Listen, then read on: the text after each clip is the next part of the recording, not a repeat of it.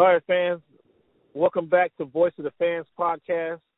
This is your man Cam, and I'm joined as always by Mr. Young Sam. How you doing, sir? Doing fantastic this evening, Cam. How about yourself? I'm well, sir. Thank you for asking.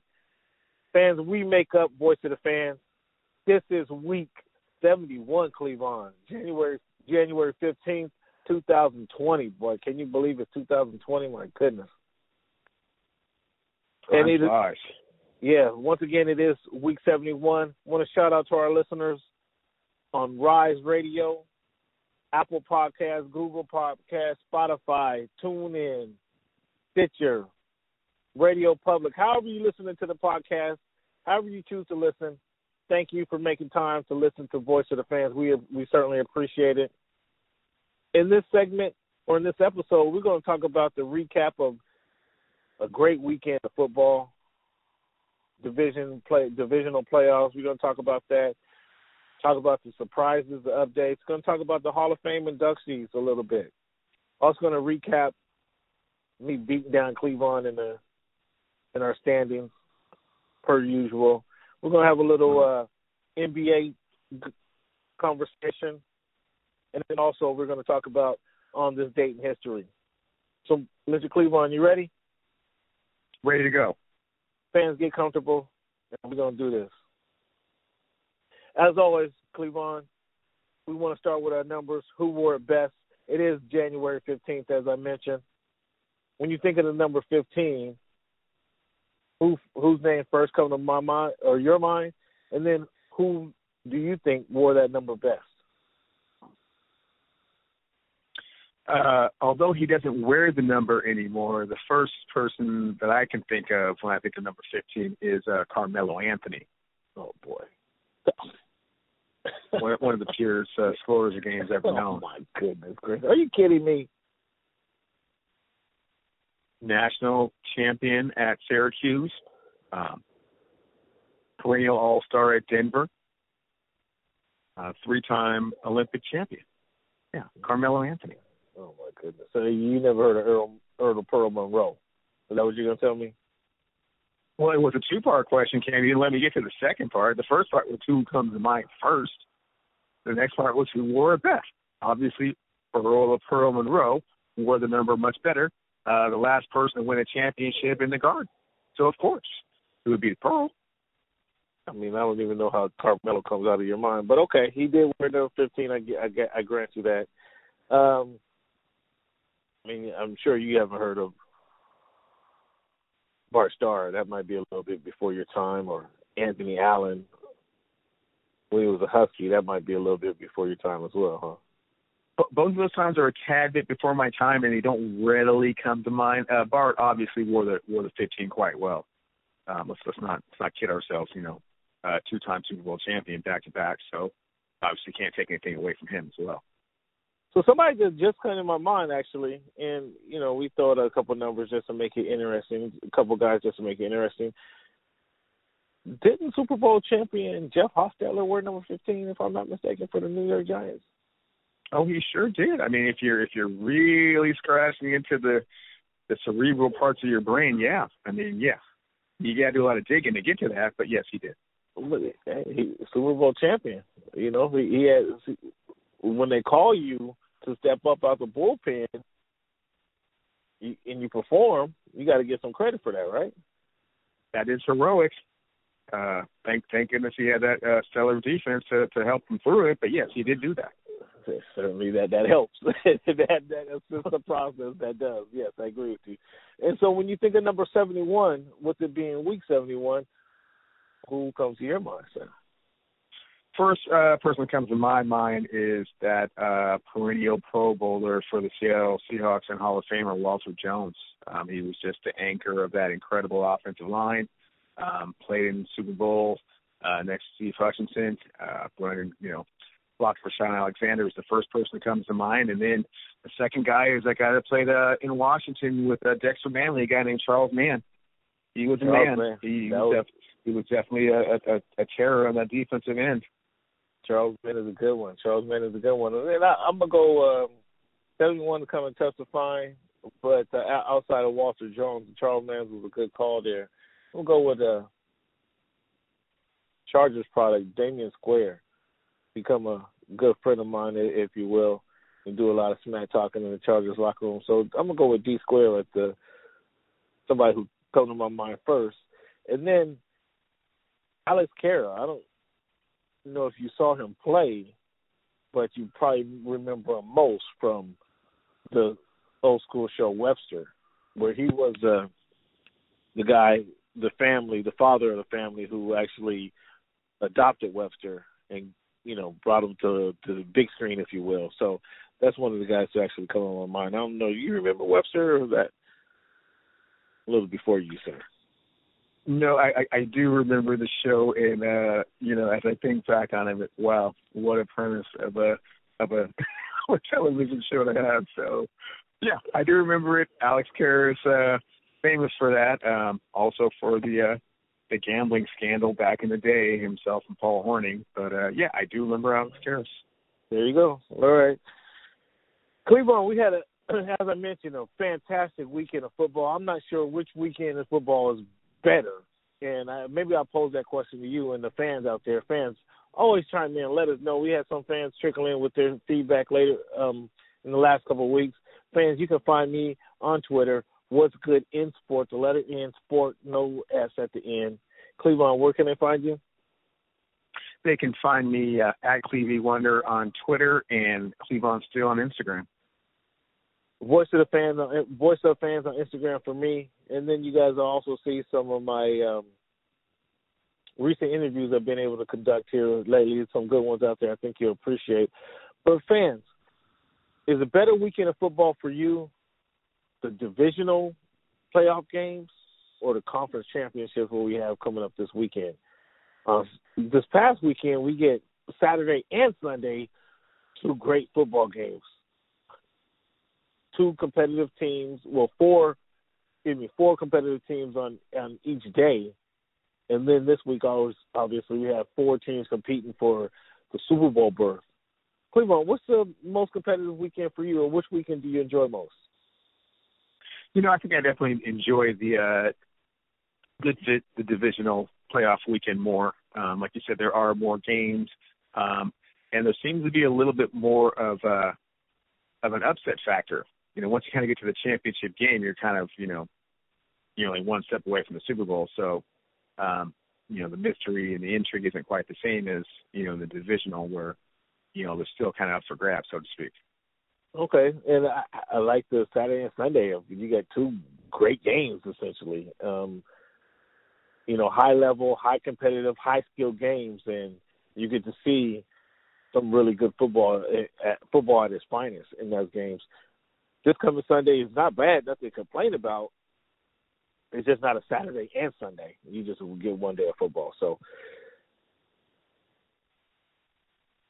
what else can I say, man? Derrick Henry, we rattled off the stats last week. Him with Ryan Tannehill under center, he allows Ryan Tannehill to have less than 200 yards passing in two playoff games. That's how productive Derrick Henry has been. And he kinds of, I know you saw the video of his stiff arm. Was it a stiff arm? Was it a pushing the back? I don't know what Earl Thomas was doing out there. Did he just not want to absorb the contact? I'm not sure how you classify that, but I know you saw Derrick Henry rumbling, bumbling, and picking up more yardage just with his brute size and force against Baltimore Ravens. Tell me how you think that game went. I was surprised. The Titans looked as good as they did. I was surprised that the Ravens weren't ready for that game, but then that's 3 weeks off. They rested them in Week 17. They didn't play, obviously, in the wild card round, and then they came into that playoff game kind of not in rhythm. And with the receivers missing passes early, that gave the Titans a chance to jump on them early. And once they jumped on them early, then that just allowed Derrick Henry just to rumble down the field as he did for 190-plus yards. Your thoughts on the Titans' surprise victory over the Baltimore Ravens? Sure. Well, when the Titans went up to New England, I expected them to be more physical than the New England Patriots when they won that game, and I actually did predict that. Want to throw that out there. But when they came to the Ravens, sure, yeah, just 1 week, but yeah.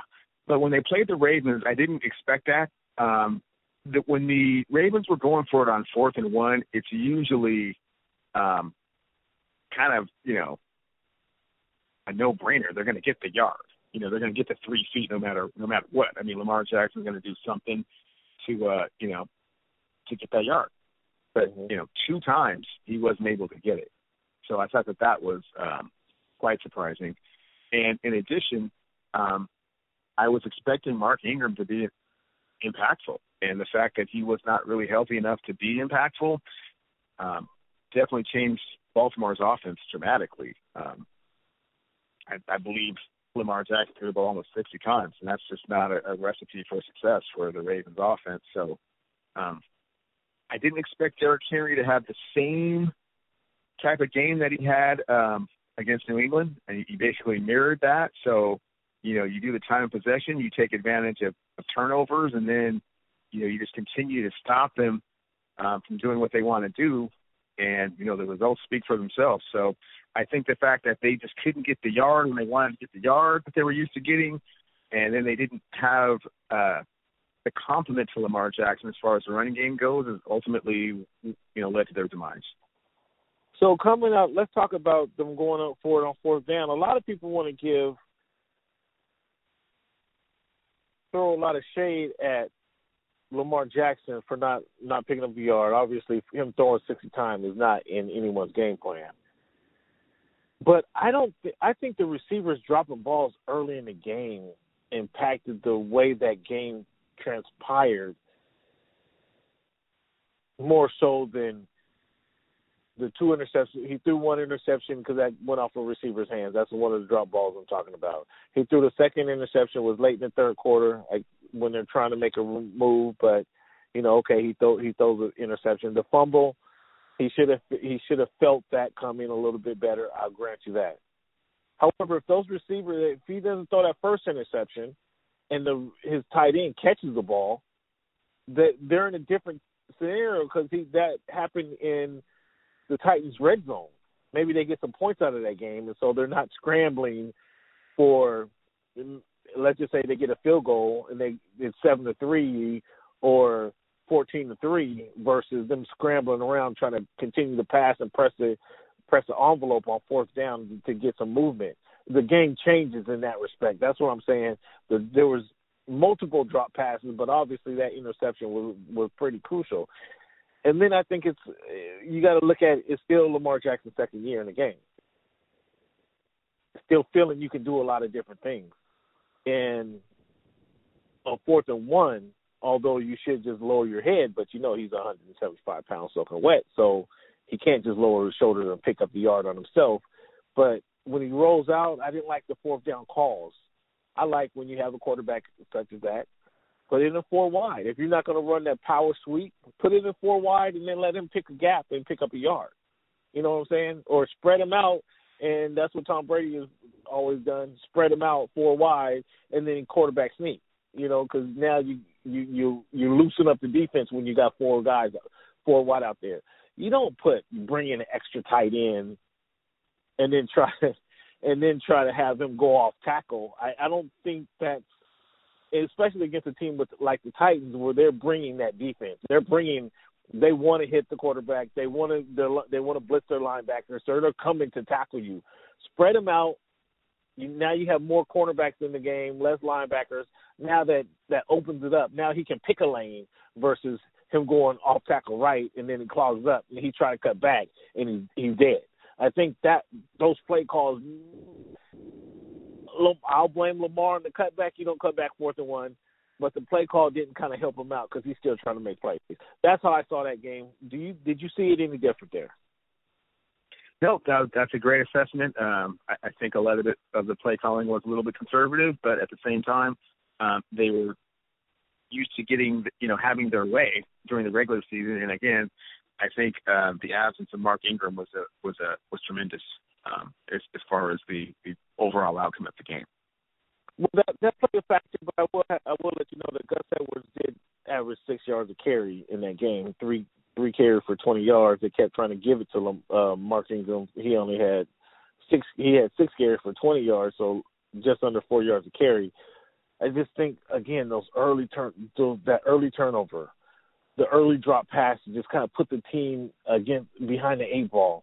And when you're playing against a team like the Titans, who's just going to play consistent football, and that's what nothing spectacular, except Derrick Henry is spectacular in a way that he just continues to plunge at you, continue to come at you, continue to pound at you. And that's what eventually caused them, the guys, to kind of break. So Ryan Tannehill playing in a AFC championship game. I cannot believe it. So, in the last two playoff games, Ryan Tannehill has had 170-plus yards passing. And that's not really great. But that's when you have that running game, you have that defense, that type of quarterback play, you're able to win with that type of game. What did you think about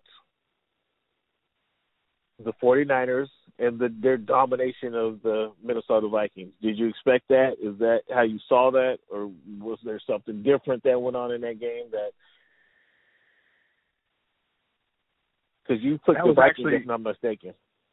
Correct. That was actually my upset special for the weekend. I expected Everson Griffin and Neil Hunter to get to the quarterback in a similar fashion that they did the week previous, and that clearly did not happen. So giving Jimmy G a little bit more time to be effective and get that running game going was definitely the difference in the game. Kirk Cousins kind of reverted back to being Kirk Cousins, and obviously when you have Nick Bosa and Armstead and just that wave of defensive linemen coming at you, it's not quite the same as, the New Orleans Saints defensive line coming at you. So he definitely was pressured and rattled a little bit, never could get anything established with Dalvin Cook, and, had to try, tempting fate, throwing to the Richard Sherman side and, got burned. So it turned out to be a perfect game for the 49ers, almost a blueprint of how they want to win every time. So I definitely thought Minnesota had a little bit more fight in them, especially with regards to getting to the quarterback. But without being able to do that, the defensive line of the 49ers were just able to dictate what was going on pretty much all game long. So kudos to them for winning the game handily. They won the game convincingly because Minnesota is limited offensively. If Dalvin Cook isn't running the ball effectively, they're limited. Cousins is limited. Cousins is a backup quarterback. I said this 6 weeks ago when I was chastised by my co-host. I told you that 6 weeks ago. He's limited. When you get the running game, you can win with, as you see, Ryan Tannehill, you can win with a subpar quarterback. Without the running game, it proves your limitations. They continue to try to run screen passes to try to get Dalvin Cook in the game. They must have ran 6 in the first 3 quarters of the game. Guys, that's not working. Stop it. They try to pitch it to Dalvin Cook. They dominate that 49ers offensive line or defensive line dominated the Vikings offensive line. They couldn't. The cut running scheme they were trying to use was completely non-effective. The 49ers look really good, man. They look really good. They've had all season long. They're playing that last place schedule to just dial in their technique, and it shows when they played a good team that technique was still able to pull that through. It was dialed in, and they continue to play the simple technique, fundamental football, run the ball, stop the run. When they have Jimmy G, who I have to say, I expected a lot more to Jimmy G. I think I resided in the fact. I think a few weeks ago I kind of said, okay, Jimmy G is not going to be who I thought he was, but I still expected a lot more from Jimmy G. However he makes some plays, he's been a serviceable quarterback. I thought he'd be good to great quarterback. and the Niners has given him every opportunity to be that good to great quarterback, although he's just been serviceable. However, nonetheless, when you continue to get opportunities, he's going to look decent. You're going to look better because, again, you get more cracks at the apple, right? So the Niners play good football, man, and that's the way it is. It's going to be a great Green Bay's going to have to play a great game to beat the Niners on Sunday. So I'll leave that at that. How about your boy Bill O'Brien? It's a 24-0 lead against the Andy Reid and the Kansas City Chiefs, and is not able to complete that game. What's your thoughts on that situation? Horrible, man. It's terrible. Like, how can you possibly have a 24-point lead with 3 quarters to go and not find a way to hold on to that lead? Not only hold on to the lead and finish the game victorious, but by the end of the second quarter, you don't even have the lead anymore. I've never seen anything like it in my entire life. I remember sitting here telling my wife, man, it is so terrible. I thought Kansas City was going to be in the Super Bowl. They're not going to win this game. Horrible. I was, like, truly sad for the Kansas City Chiefs. And it's like Bill O'Brien just hit the latch and just opened up the door and just let the Bulls run through. I don't understand. They didn't try to run any clock. Their clock management was terrible. They couldn't decide if it was better to go for it and just put the dagger in their heart.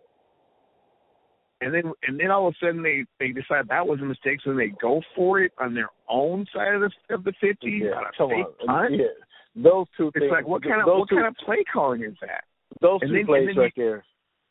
Yeah. Excuse me to cut you off. Those 2 plays right there is the reason he shouldn't have a job next year as the head coach for the Houston Texans. No, I mean, okay, so you're up. You don't have the confidence in your team. You're up 21-0. Like, really, you should be a skunk. Everybody started finding different things to do on that afternoon because they're like, okay, this game's over.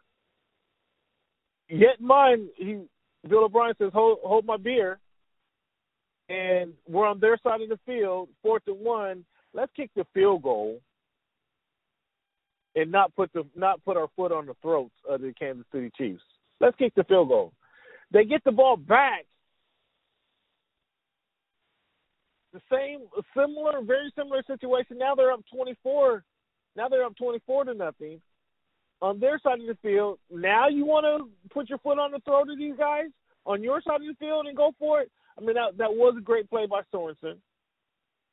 Andy Reid post-game is looking after his buddy. Hey, I don't think that was such a bad call. You know, in that situation, I would have made the same call. Andy Reid, be quiet. You're looking after your buddy. We clearly see that. But now you want to go. Now you want to be aggressive and put your foot on, go for the juggler on your side of the field. Now they stop him. Kansas City stops him. That was a great tackle. That's what happens, fans, when you wrap up. Instead of just trying to hit somebody, you actually wrap up, you make the tackle. He was shorter than the goal line. Now they're on the 40, couple plays, boom, boom, boom. They're in the end zone. Now the momentum swings back to the home team, Kansas City. No clock management. Well, we know they couldn't run the ball anyway. I don't know why DeAndre Hopkins didn't have 56 targets in that game. Because their running game is kind of poor, kind of limited. Go to Hopkins. There's not many people who could stop him. 1-on-1, double team, triple teams, zones. There's not many people who can stop him. Go to Hopkins. But they just furthermore, Cam, and further to your point on that, this was the first time that they had my perhaps I don't want to say arch nemesis, but perhaps one of the most annoying players to me in the NFL. A healthy Will Fuller the fifth to stretch the field so that you can't double DeAndre and that you have to consider him a little bit of a threat, even giving your boy still some chance to get a little bit of run in. So your team is 100% healthy at receiver to take advantage of that. Their game planning. Bill O'Brien should not have a job today. He shouldn't have had a job. He shouldn't have rolled the plane home to Houston but he should not have a job today. The play calling was terrible. The sense of urgency was terrible. And again, as I stated early a few weeks ago, the Houston Texans win in spite of their coaching. That's one situation where I believe coaching is actually hindering their team. And it's too bad because they have some likable players on there. They have a good team, but they have been severely hindered by their coaching staff. And then kudos to the Kansas City Chiefs because they not only do they come back and win the game, they scored 41 unanswered. I have 41. I didn't do any much homework this week, man. Has a team scored 41 unanswered in a football game before? I mean, I haven't seen that. Certainly not a divisional championship game or divisional playoff game, has they? I mean, the Oilers didn't. It was that Oilers comeback or the Bills come back on the Oilers. That was a 35-3 comeback. It wasn't 41 unanswered. That was ridiculous. Like they end up winning the game by 50. They end up winning the game by 20 points when they were up 24-0. That's embarrassing. Yeah, there's really nothing you can say about that. I mean, other than the fact that, wow, you do not want to see Kansas City at full strength when they're focused and motivated because, wow, there's just really no stopping that. Very similar to, what's that other team in the late 90s? Help me out here, Cam. The Minnesota. No. Minnesota. The greatest show on turf is when it's fully on. Yeah. There is no stopping that. When the Kansas City Chiefs are on, there is no stopping that, man. Yeah, went down 24-0 in the first quarter, and then went 51-7 on those guys. Good Lord! Yeah, in three quarters. It was good to watch on the Kansas City side. I took Kansas City, so I was a little biased by that. But just as a Texans fan, they had to be disappointed in that results. Talking about disappointment, the Packers and the Seahawks. Seahawks traveled to Green Bay, playing a tough game. Help me understand, Nelson. We knew it was going to be a tough game. We knew, or I believed anyway, that Seattle was going to be facing an uphill battle in that game. And as it turned out, they were facing an uphill battle, but as they do in typical Pete Carroll fashion, in typical Seattle Seahawks fashion, they keep the game close.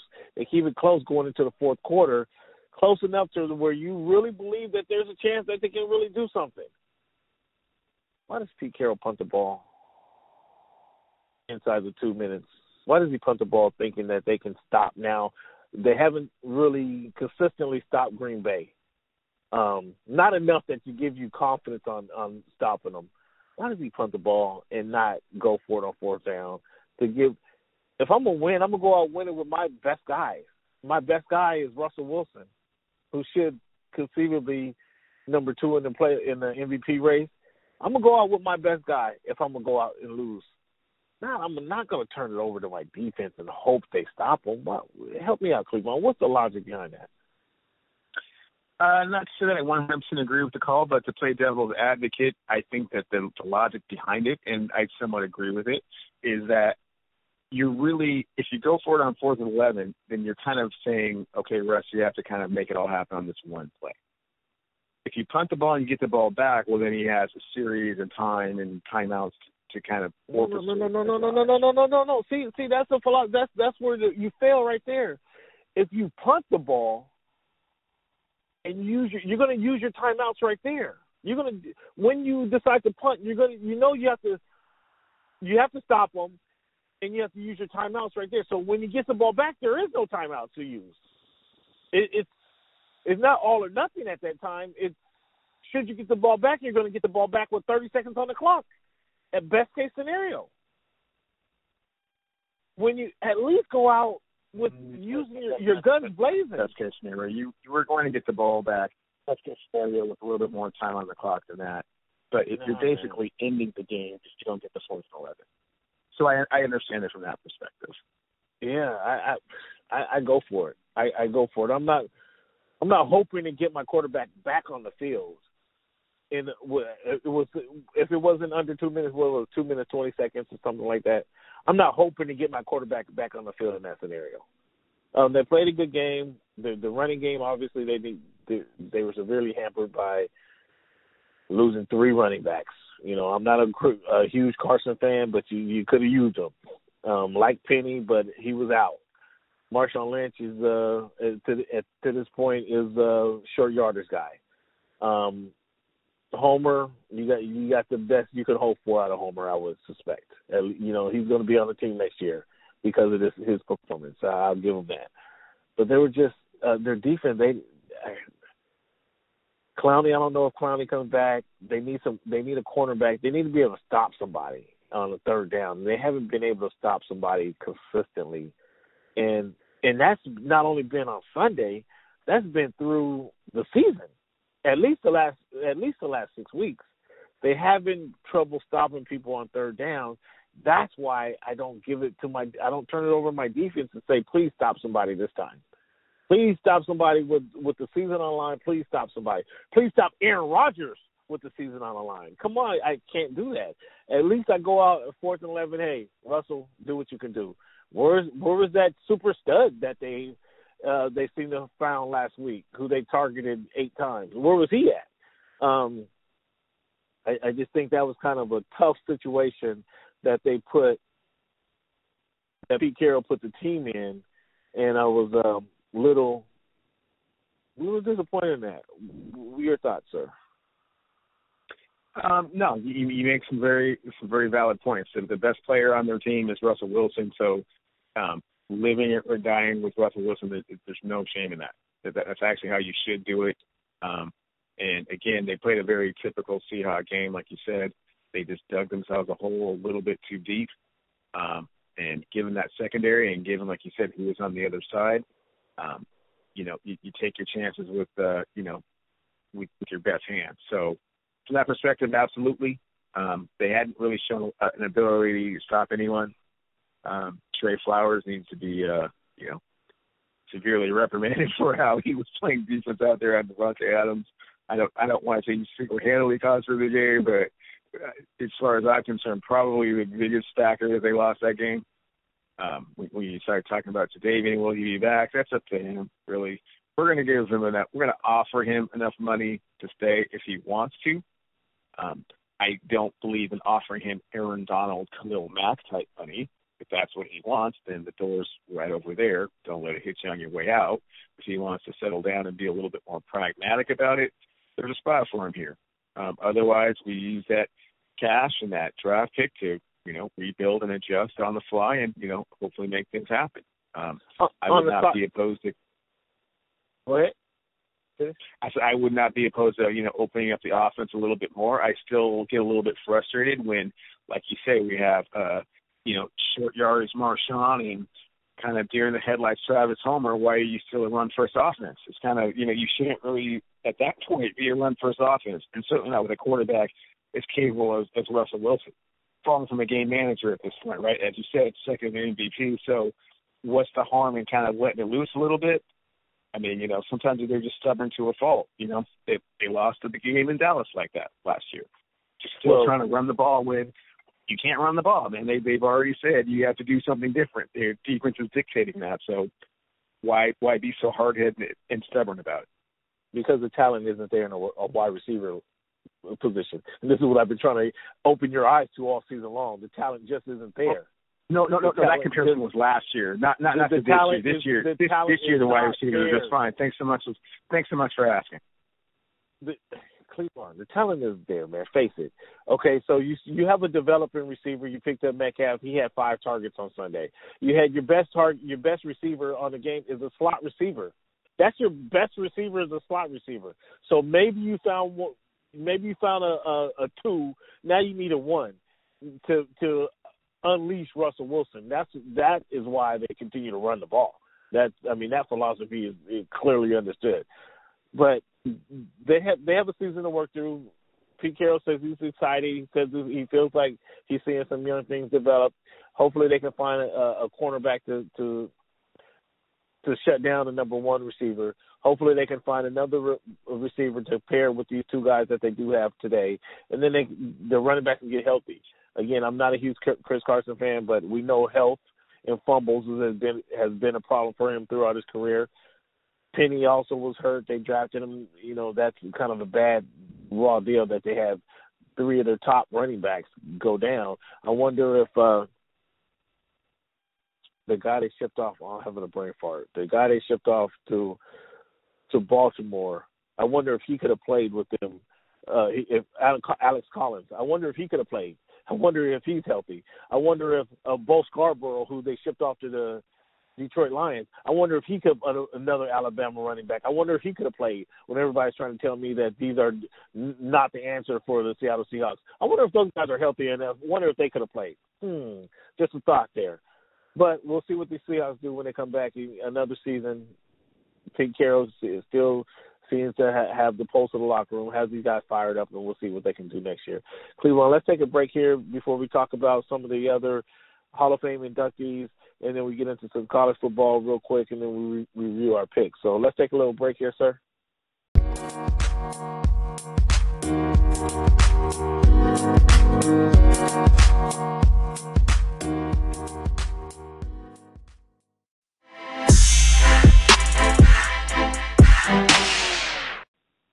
Thank you guys for tuning in once again. Cleveland. Yes, sir. Let's talk about these Hall of Fame coaches being inducted to the Hall of Fame this year. We know they're going to have 20 inductees, so there's still a lot more to go.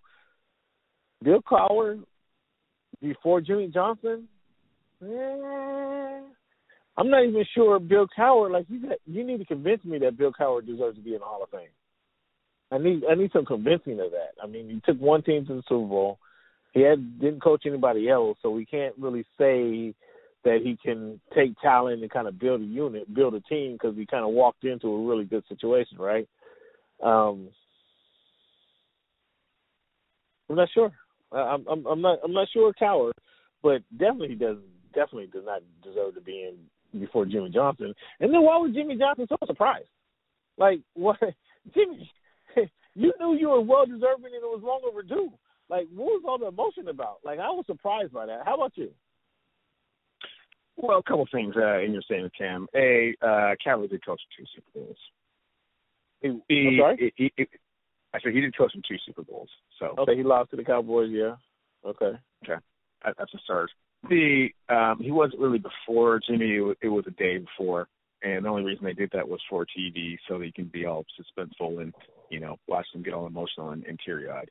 And like Fair you're saying, Jimmy had just, after Jerry went in before him, he was like, wow, okay, well, I guess maybe my contributions to the game just, are not something that people, appreciate. So I think he had basically become resigned to the fact that it wasn't going to happen for him. So it was kind of a little bit out of the blue for him. And, Jimmy not really being a real emotional guy, that was a bit of a shock.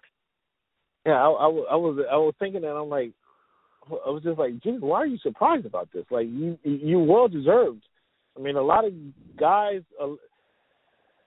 he's been credited for changing the way guys scout teams. He's been credited for the way that when you trade somebody, what you're trying to actually get for them.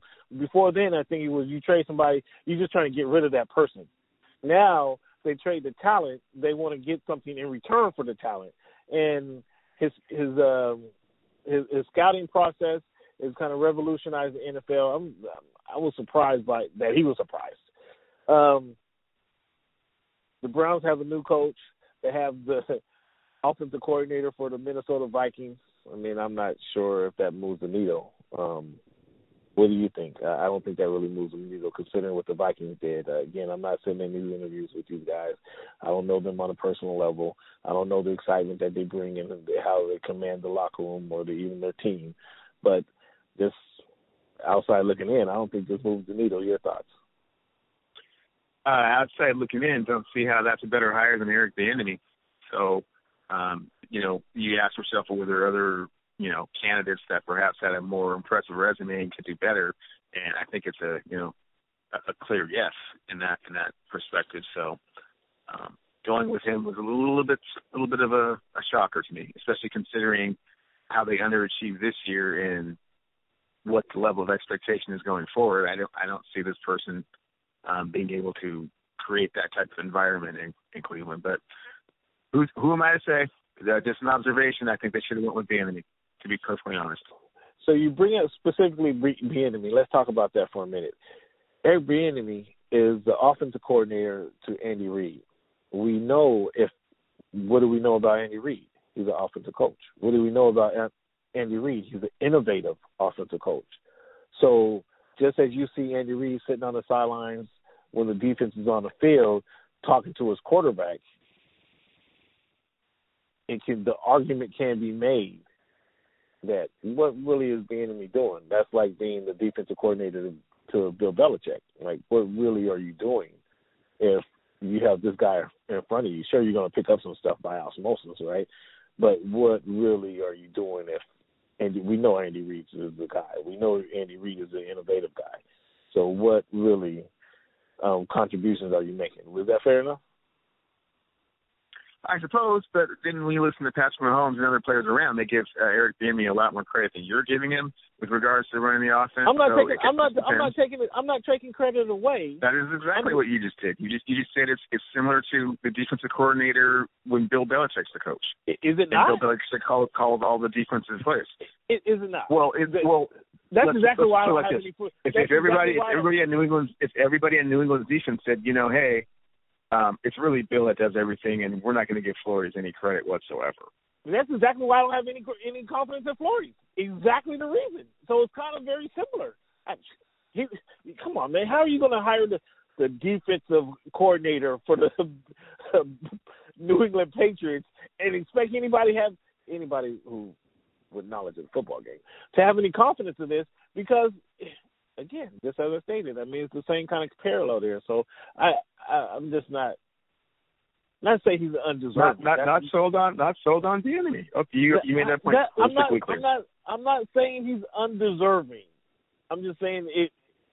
Again, when you sit in the locker room or when you sit in the coaches' meetings, and when you sit, is he commanding the locker room? Is he commanding the team, the offensive team meetings? Is he commanding an interview process? Like, those are legitimate questions. Black, white, or indifferent. Those are legitimate questions I would have when I'm sitting down across the guy and kind of looking at, you were the offensive coordinator for the Kansas City Chiefs. Tell me kind of what you're doing differently than what Andy Reid is known to do. That's what that's what I want to know. But I would say I'm not bowled over now by the offensive innovation of the Minnesota Vikings. Maybe he did a hell of a job being hampered with his backup quarterback. Maybe that's what the other guys are seeing. I don't know, but just kind of looking at it that way, maybe that's what they're seeing is like, shit, if he did that with Kirk Cousins, what could he do with Baker Mayfield? Baker Mayfield. I don't know. I don't know. Okay. So I'm just saying. I'm just saying. So like your boy OJ saying. I'm just saying. Your thoughts on? We had the National Football Game on Monday night. Joe Burrow or Trevor Lawrence? Now we know Lawrence still has a year to go in Clemson. Burrow's going to be coming out this year. If you had your option, who would you take, Burrow or Lawrence at this point? Tough call. Burrow has had such a magical season that I know that most people would kind of be leaning that direction. But in all seriousness, I think Trevor Lawrence has a more impressive body of work and still has 1 year left to go. So it's kind of hard to say that you wouldn't lean Trevor Lawrence's direction. But, Joe Burrow has the hardware to prove it. An undefeated season, a Heisman, and a national championship. So, and it's not like he wasn't making throws. He was especially towards the end of the season. He was good for somewhere between 5 and 8 touchdowns a game.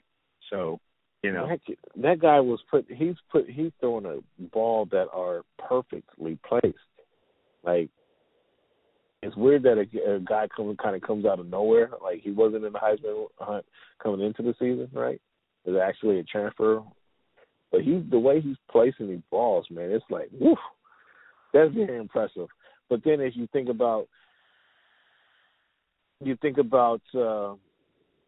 Parcells' line, like, you want to see a quarterback to have upwards of 30 starts in college football to be able to prove and understand and prove that he is what you see. He hasn't had those starts, so that's kind of a question mark there, right?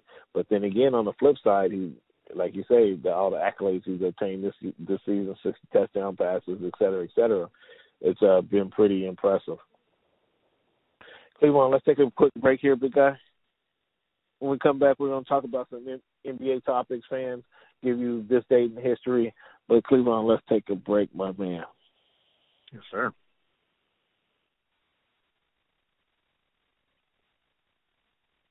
Yeah, Burrow, man. He looks impressive, but that would be the one question, and maybe that's an antiquated philosophy, Bill Parcells, is 30 starts. But not at all. You know the part that I just thought about it when you went to break, man. He's got Matt Leinart syndrome, man. I mean, those receivers are just so big. No, for sure. No. He's got Matt Leinart syndrome, man. What's Matt Leinart syndrome? Explain it to me. No. Explain Matt Leinart syndrome. Matt Leinart had Reggie Bush, Lindell White.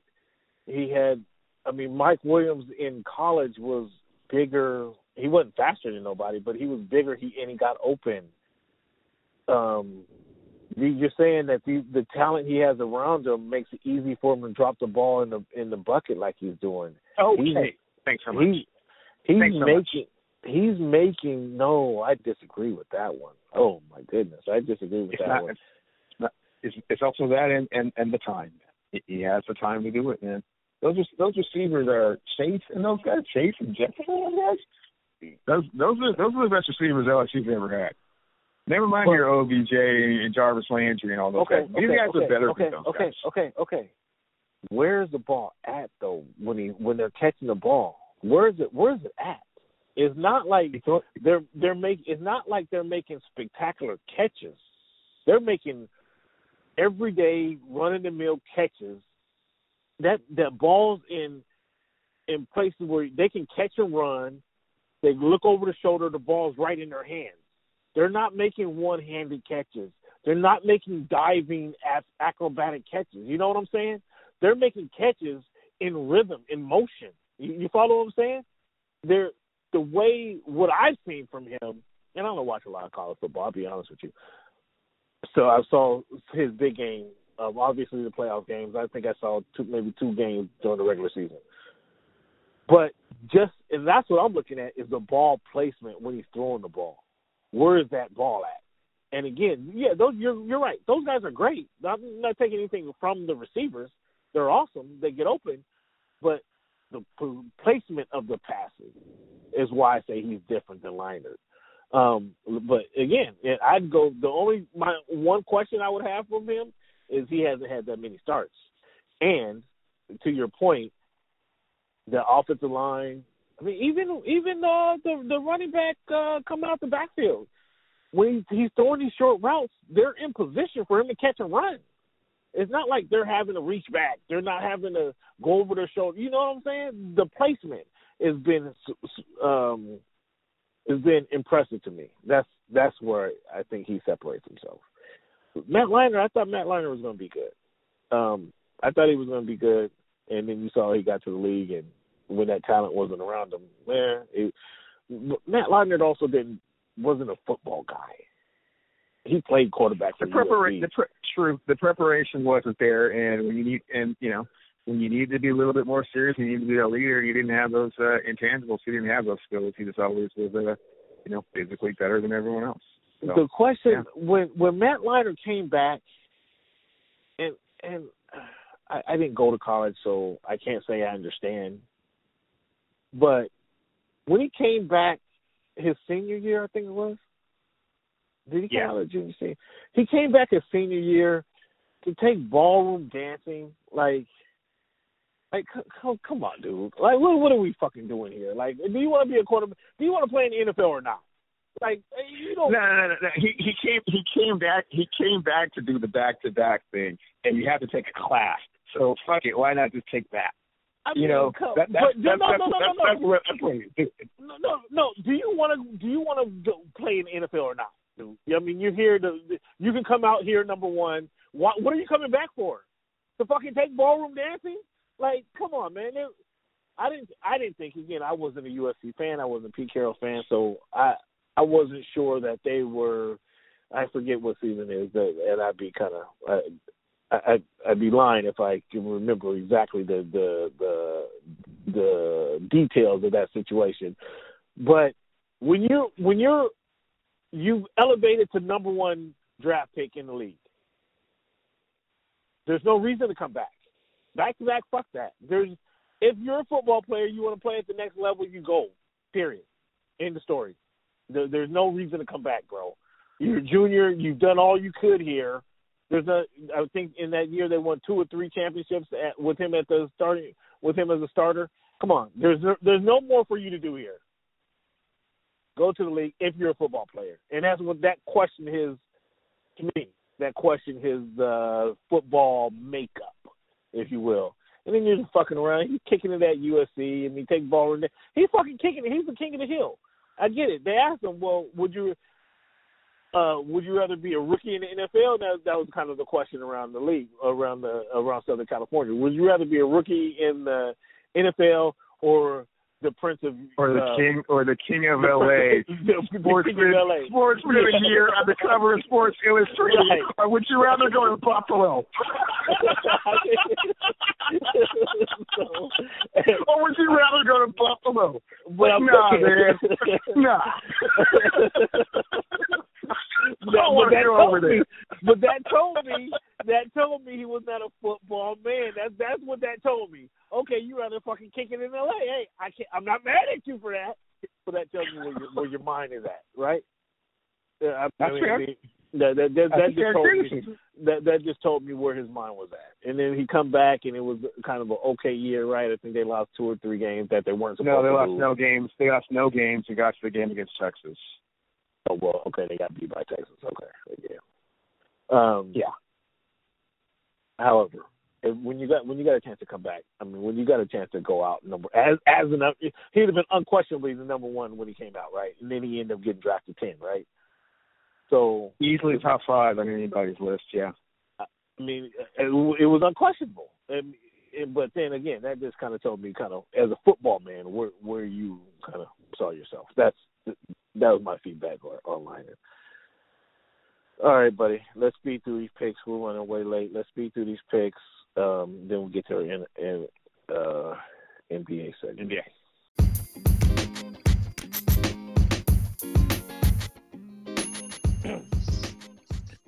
The people at What's Good in Sports want to talk to you, talk to the fans, and make sure you guys tune into the website. Cleavon, have you seen the What's Good in Sports website? Yeah, it's beautiful, man. Lots of positive stories and lots of great content. The people there told me personally, make sure you guys go visit the website. So please, when you get a chance after the show, check out the what'sgoodinsports.com website.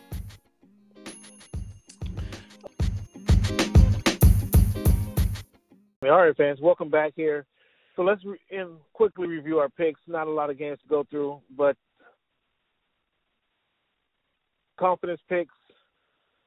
I had 11 points, Cleveland, to your 4 points. You missed 3 out of 4 games, Minnesota, Seattle, and Baltimore. I missed Baltimore, and that was 2 through 5 our picks. So 11 to 4 allowed me to make some ground up on the season here in the playoffs. Picks against the spread, it was 3-1. Again, I had Baltimore, Kansas City, and Green Bay. You had Minnesota, Seattle, and Houston. Only one of those worked out. I think it was the Seattle game, if I'm not mistaken. I don't have the score sheet in front of me, but forgive me. And Baltimore worked out for you. Okay. Oh, yeah. But just barely. That just barely worked out. So coming into this week, we have everything's on board. The only thing different, I got KC, you have KC. We both got San Francisco. Only thing different is you have the Green Bay +7, so you're expecting a close game there. Expecting Green Bay to keep it close. We'll see how that works out. Our confident pick for the playoffs.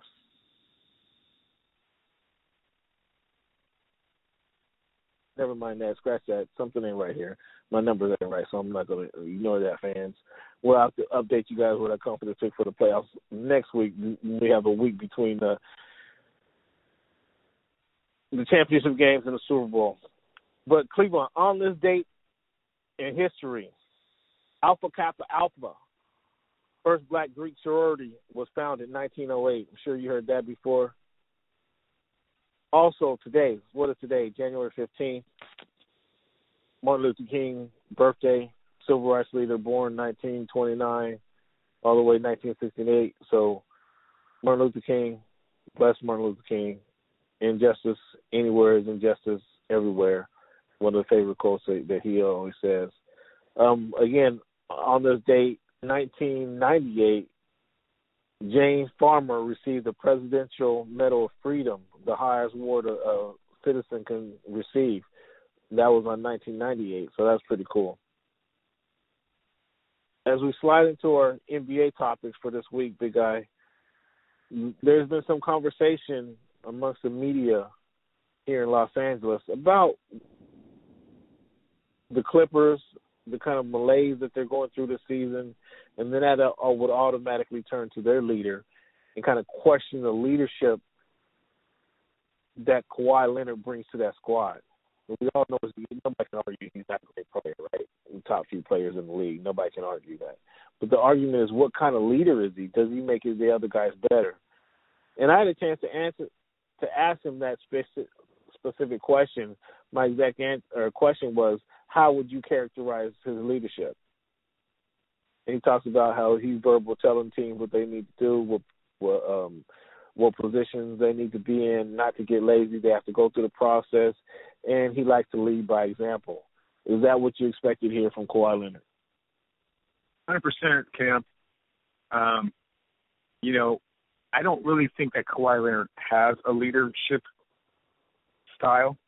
Oh, you're right with the rest of these guys. Yeah, I am. I think Kawhi Leonard shows up.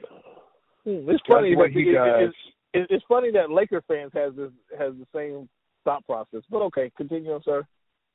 I think that Kawhi Leonard shows up, does what he does in tremendous fashion, and from that perspective, kind of sets an example for other players if they want to follow along. He's not a vocal leader. He's not charismatic. He's not going to bring the team together, other than the fact that you can count on him. And please don't mistake that. You can't count on Kawhi Leonard to be there with his lunch pail to do work in a very serious manner every single game. Every minute that he's out there, he's giving you his 110%. He's not taking days off. He's not taking minutes off. So don't get it twisted there.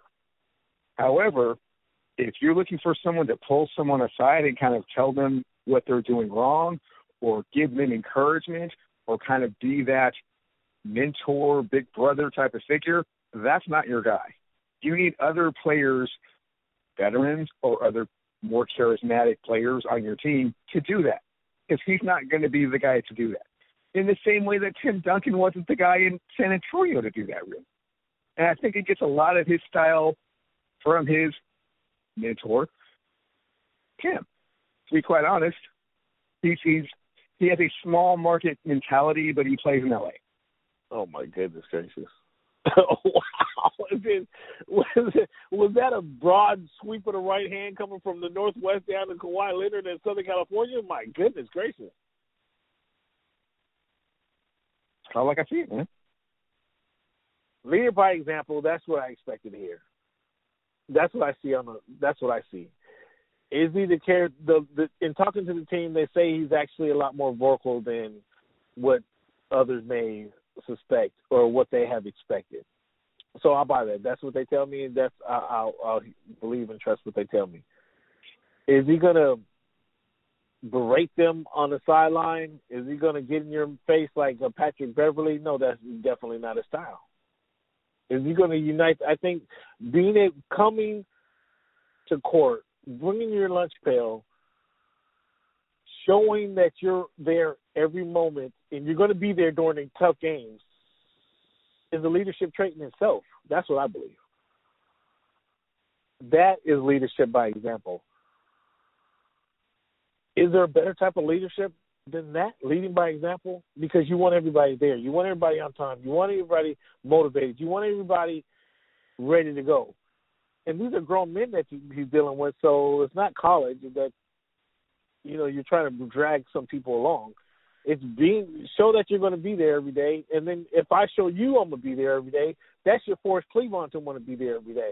Kind of like when I do this show. I got to when I show Cleavon that I'm ready every week, I'm here, I'm ready to go, he follows along with that. I don't have to tug on his tape to get him here. I don't have to tug on a walker to make sure he gets there, do I? It's like, I'm going to be there, so you need to be ready. Is that not how it goes?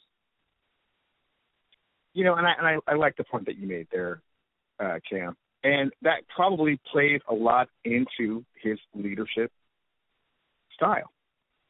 Because typically the best player on your team is the most talented player on your team. He's not the most talented player. He works the hardest, and he gets the most out of what he has. But a lot of other superstar players don't really have to work as hard as the other players because they are just that talented. And so their work ethic can, kind of, for lack of a better word, go up and down like a yo-yo, and they can still have, get the same results on the court, whereas other players can't really do that. So because Kawhi is a self-made man and, basketball acumen is very high, but has never, up until recently been just the end-all, be-all in basketball terms, it leads more to that type of leadership style. It does not mean it's always effective, and that's what everybody needs. Okay, that's fair enough. So that's just, again, to kind of put a cap on this, we're going to see how this specific leadership style plays out through the remainder of the season. And it's going to be very interesting that these Clippers, whether the injuries, the lack of continuity because of the lack of practice, the way the players aren't they're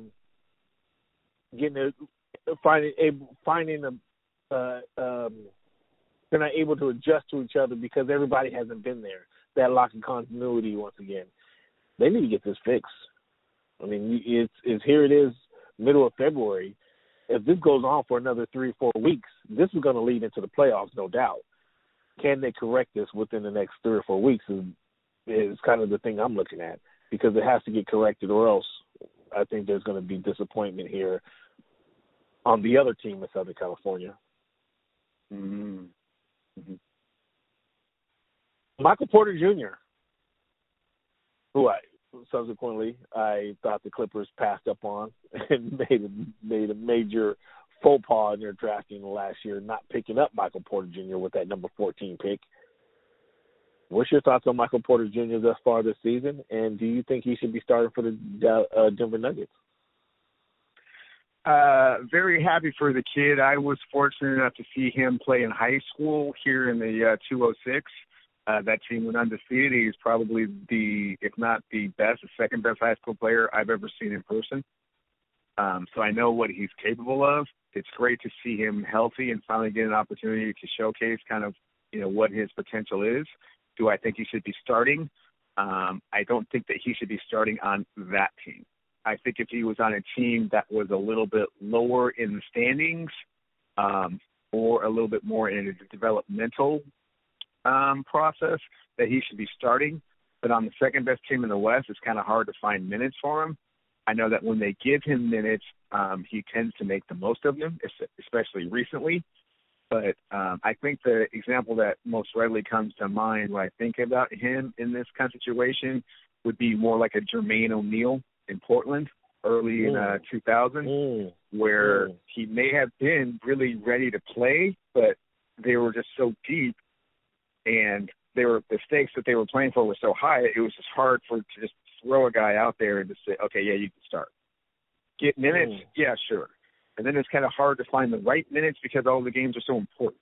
So I'm glad to see that he makes the most of it when he has the opportunity, but I don't think that that's a team that he should be necessarily starting on. Wow, Jermaine O'Neal. I think, wow, I'm trying to say that situation might have been a little different, but those Portland, they were competing for, they were in top 4 in the West. They were top 4 in the West, no doubt, just as the Denver Nuggets are. Michael Porter Jr. 19 points, 8 rebounds tonight on 27 minutes. His minutes are picking up. He's still consistently putting in buckets. I like to see some more aggression from him on defensive side of the ball because he has the length. I like to see, maybe this will take a year or two for it to kind of click, that KD, when he went to Golden State that first year in Golden State, was actually playing defense. He wasn't doing that at Oklahoma City. If Kevin Porter gets to that point right there, oh, my goodness, this guy is going to be unbelievable. But you know that defense, when Kevin Durant decided to turn it on that first year in Golden State, he was you hadn't seen that. Nobody had seen that, actually, because he didn't do it. So I like to see him get to that point because you're not playing a lot of minutes. You can expend your energy. I don't know if health is the issue there, but you can give that energy, exert yourself. So I like to see some more of that. Speaking of exerting yourself, will we ever see the number one draft pick of the league exert himself this season?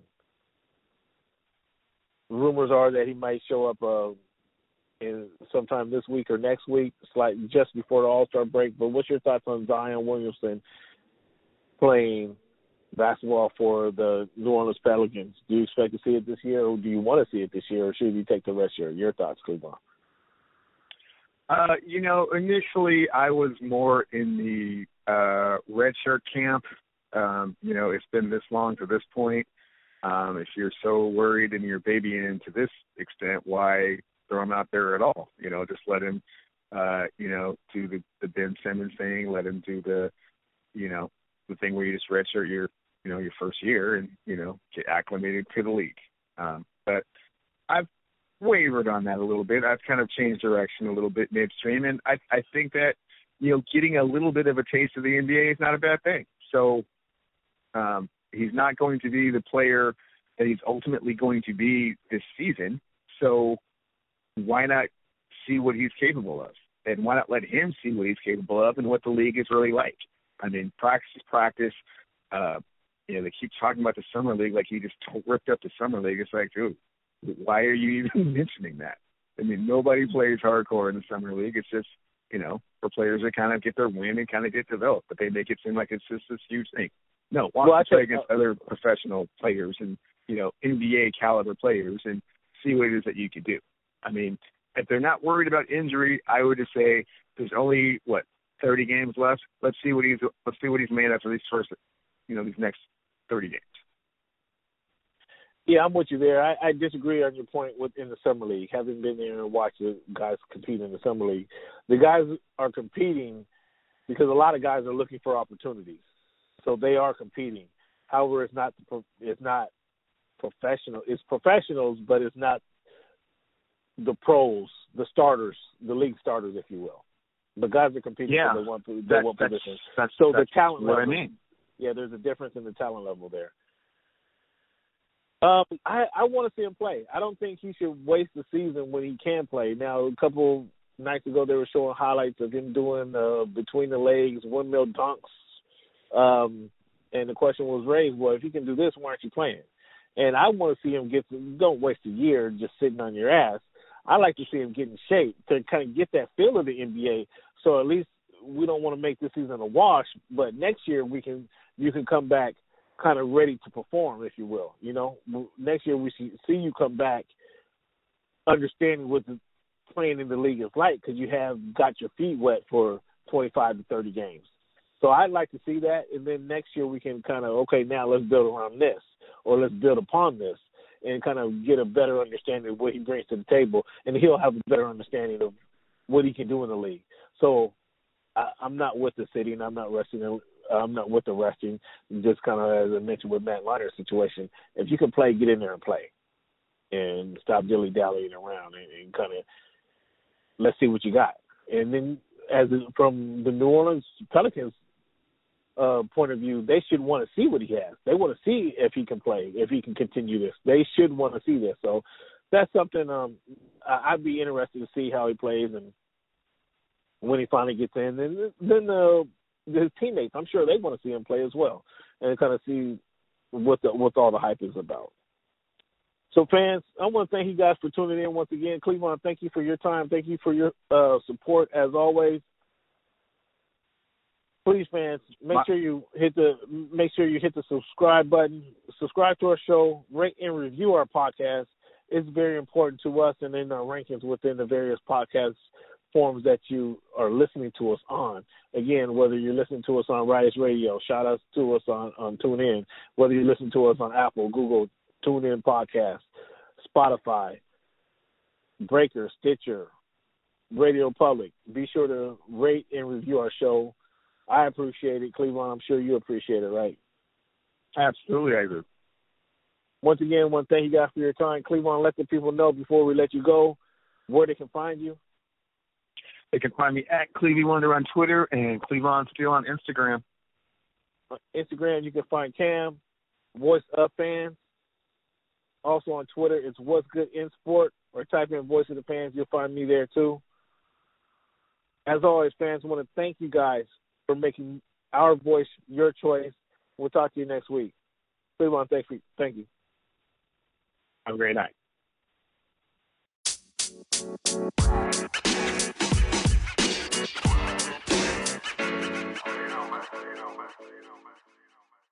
Thank you for making our voice your choice.